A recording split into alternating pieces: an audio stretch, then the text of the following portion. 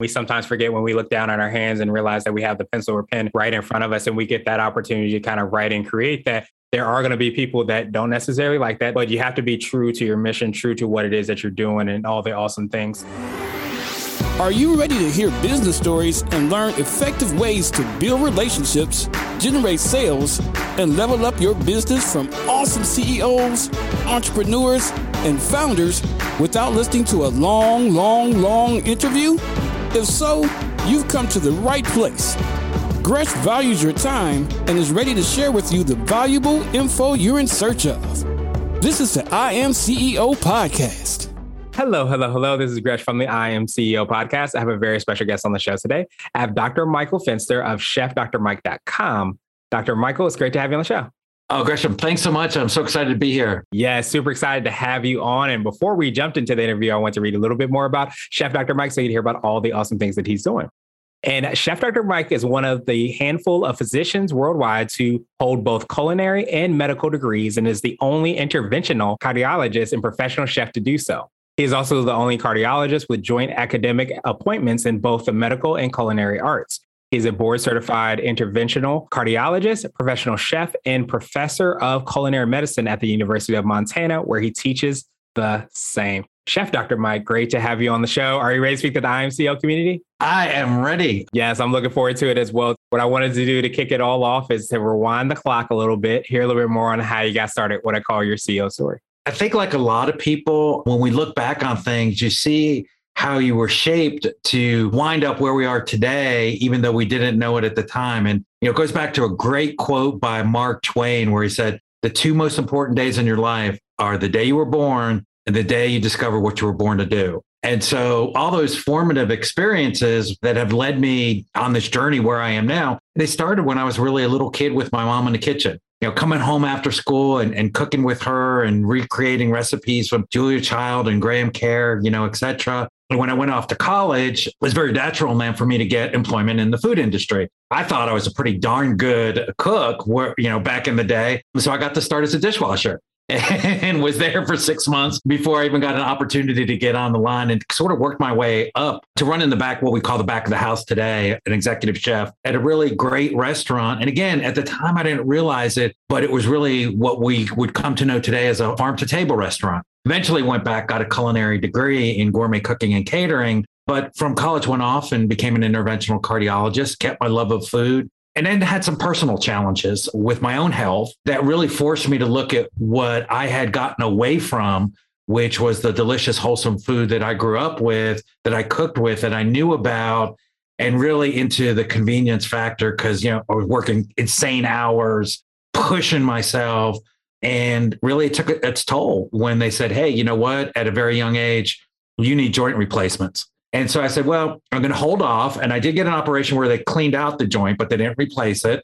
And just, got on a track of really looking at the data of food and health and how does this affect us, our relationship with food. And I'm proud to say that was over 20 years ago. And I can't do some of the things that I used to do back then, basketball, jogging, but I can hike the trails of Montana for 8 hours. I can ride my bike in the mountains of Montana for 20 miles. So I feel pretty fortunate, and getting that information, began to share that with, patients, and really realized with the great opportunity at the university that culinary medicine is something for everybody. It's not for doctors to prescribe like a pharmaceutical. It's not just for chefs. You don't have to be a culinary wizard to do it.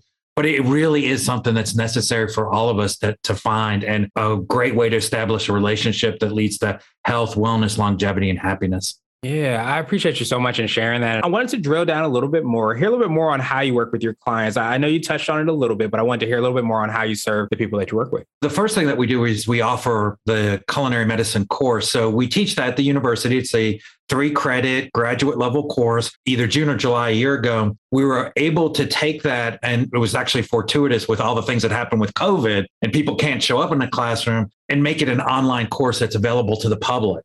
So we're really working on increasing our platform so that we can get the word out about culinary medicine. And the introduction course is sort of, like going to a restaurant and getting, a bunch of appetizers. I call it sort of the tapas course, right? You go down and you go to a Spanish place and you're going to have a glass of wine, a beer, and then just all these wonderful small plates that give you a sample of what the cuisine is. And that's kind of what we're doing in the introduction course. And we're building on that to go much more in depth. So from that, we provide, a basic knowledge base, but then we also in the university and through other mechanisms do what I call the practical culinary medicine avenue. There's kind of two phases to culinary medicine, which is why culinary medicine? Why can't we just use nutrition? What are these other things? Why do I want to source organic vegetables and conventional vegetables? Is there a difference? So on and so forth. So that is for, really for people who want to get in and then help others who they need to know that why, have that knowledge base, healthcare professionals that we work with to work with their clients, chefs. We have a partnership with the American Culinary Federation and a program called Culinary Medicine Approved Kitchen, which is a approved process that's recognized by the American Culinary Federation, which is the largest culinary certifying organization in the country. Then if you're a chef, you can get yourself certified, you get your kitchen certified, and then the public can find you. And when I go to eat at your restaurant, I know I'm getting kind of food that I want to put in my body that's good for me. So that really helps independent chefs compete with some of these fast food type places. And then there's the other aspect of it, which is, I think, for a lot of folks, which is like, I don't need to know this study, that study. I just need to know how to do it. And that's what we call kind of practical culinary medicine. So that really gets into the things I learned in culinary school, the things I learned as a culinary professional, which is how do I source it? And what does it mean? And how do I read these labels? And then how do I hold a knife and not cut my fingers off? Important things like that. And so we take it with those two arms, if you will, in mind. And that's how we bring it to the folks. I almost wanted to ask you this, and I don't know if this is part of, culinary medicine as well, too. Do you feel like, I guess, what sets you apart and makes you unique and everything that you do is your ability to be able to kind of break down what can be those complex things and simplify it for people to understand? It sounds at different levels, but of course, if somebody wants to go into the weeds, you can explain all that aspects. Do you think that kind of sets you apart and makes you unique? Yeah. I feel that that's really my calling in life. That's my mission, is to wade in there, sort of sword in hand, take on this conventional wisdom. I said I've been doing this for over a decade ago. And, when I wrote The Fallacy of the Calorie almost a decade ago, and as an interventional cardiologist, I said, you can eat red meat if you source it correctly.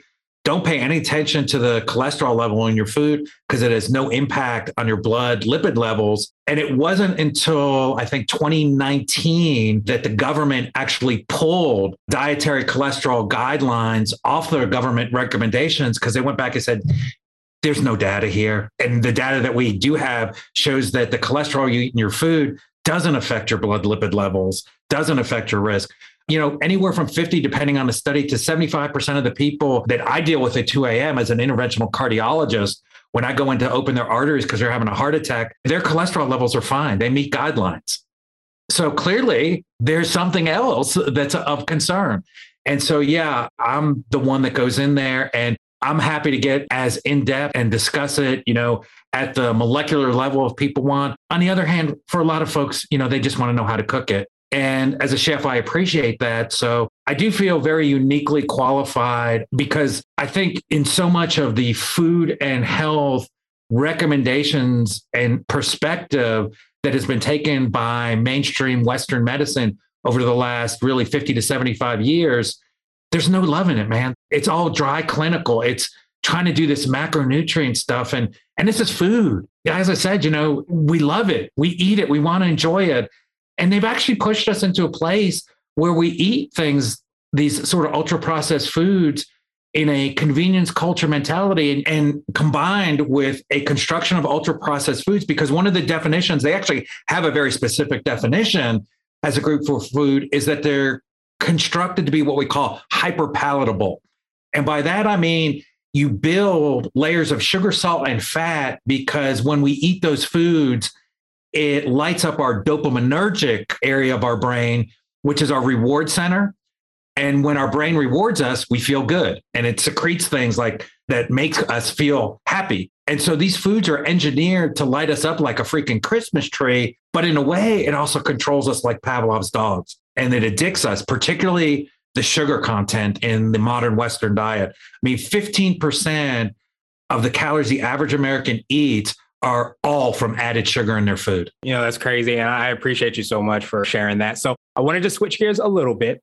And I wanted to ask you for what I call a CEO hack. So this could be like an app, a book, or a habit that you have. But what's something that makes you more effective and efficient? What I think makes me efficient is gratitude. And I'll explain that in that even when I sit down or I have that Sicilian pizza, I'm going to take a moment and have an attitude of gratitude of everything that's given a life so that I can eat. And I'm also going to thank all those people that brought it to me, even though I may not know them. And it changes my mindset. And I continually try to go back to that and all the things that I do. And I think it ties in to what you said, which is beautiful, because really when you're successful in business, a successful CEO, all the successful, business people, and obviously they have a head for numbers, but they're even better about relationships. Business, like life, like our relationship with food, to me, it's all about the relationships we have in our lives. And that's just, I think, a fundamental reality of the universe. And so I want my relationships to be powered by gratitude. We have sadness in our lives. People come and go and bad things happen and people and friends and companions leave us. So sadness is part of life. It gives us contrast, like a meal, sweet and sour. But suffering is optional. We cause ourselves to suffer. So my sort of antidote to that is gratitude. And it also turns out that studies have shown when we maintain that attitude of gratitude, that correlate what we call maybe an aspect of mindfulness study, which we actually can do over food. It's called MB Eats, or mindfulness-based eating awareness techniques, that it helps preserve our cognitive function, as shown through a brain MRIs. It lowers measurable markers of inflammation. It's helping us heal ourselves. And so I love that because when I'm working every day and having these relationships and interactions with people, when they can be positive and have something, that interaction we've had today, hopefully I'm helping you heal, but you're helping me heal because you've got me in a great headspace. And that's a great spirit space. And that turns out to be a great space for our body's natural healing. Yeah. Well, I appreciate you breaking down that so much. Of course, I appreciate you for, being on the show as well, too. And so I wanted to ask you now for what I call a CEO nugget. So this is a little bit more of a word of wisdom or piece of advice. It might be something, if you were to hop into a time machine, you would tell your younger business self. Don't sweat it. Have patience with yourself. Give yourself patience. Forgive yourself, but also be persistent and serve yourself when the time is right. Nice. I absolutely love that. And so now I want to ask you my absolute favorite question, which is the definition of what it means to be a CEO. And we're hoping to have different quote unquote CEOs on the show. So Chef Dr. Mike, what does being a CEO mean to you? Being a CEO means being in charge of yourself. One of the, concepts of the martial arts is being aware so you're not manipulated. You're in charge of yourself.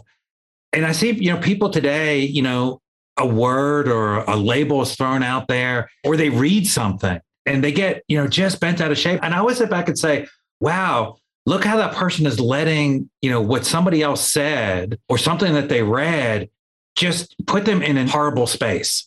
And so be in charge of yourself. Doesn't mean you have to like it. Doesn't mean you have to agree. But boy, they're not going to control me. They're going to yank my chain and pull me around. And because I've had that, what you say is garbage. Oh, you're just, doing this. One time I wrote an article in the Atlantic for salt, giving the data on salt, which is contrary to the popular notion. And I did the data.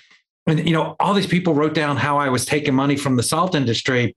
I didn't even get free salt. I never talked to anybody in there. It's like, this is what the data is. This is what it shows us. Let's talk about it. I'm not going to jump in and let them pull me into a space I don't want to be in. So, what I'd say is being a CEO means being in charge of your own story. Don't let somebody else write it for you. You write the story. So at the end of the day, when the book is closing, you can say, you know what? That is a book and a story worth somebody making a movie about. Being a CEO means writing your own story. Don't let other people do that.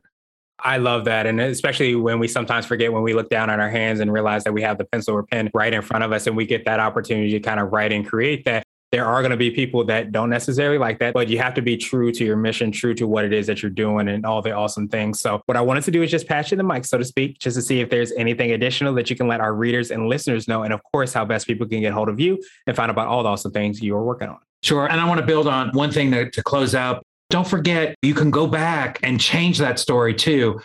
It's easy to get trapped into things that happen with us and be a victim. Certainly, I was very bullied as a new kid moving around, which is why I found sanctuary cooking with my mom, because I had no friends when I came home from school. There was nobody to play with. And yet, when I look back on that story now, if that had not happened, I wouldn't be where I am today. So I don't see that in the light of, gosh, I was a bullied victim. I see that, in the light of what a wonderful opportunity and lesson to find healing in food, even though I didn't know it at the time. If you find yourself in one of those stories, go back and reclaim it. Make it yours. And folks can find out, what I'm doing at www.chefdrmike.com. Follow us on social media. I'm just me. So if you want to connect on social media, I'm on call and had a bad couple of days. Give me a few days to get back to you, but I answer everything myself. So hopefully see everyone out there in cyberspace. Absolutely. Appreciate that, Chef Dr. Mike. We will have the links and information in the show notes. I love and appreciate you sharing your story and sharing everything that made you who you are. I think so many times we touched on it a little bit, but I'm a big believer in binaries. Sometimes in experience the good, you have to understand the bad. You have to go through that stuff, and all those things shape who you are. So you can't have one without the other. So I love that story, your time with your mom, all those things have shaped you into what you are now and what you're able to do to make that impact. So thank you so much, my friend. And I hope you have a phenomenal rest of the day. Thank you for listening to the I Am CEO podcast, powered by CB Nation and Blue 16 Media. Tune in next time and visit us at imceo.co. I Am CEO is not just a phrase, it's a community. Be sure to follow us on social media and subscribe to our podcast on Apple Podcasts, Spotify, Google Podcasts, and everywhere you listen to podcasts. Subscribe and leave us a 5-star rating. This has been the I Am CEO podcast with Gresham Harkless Jr.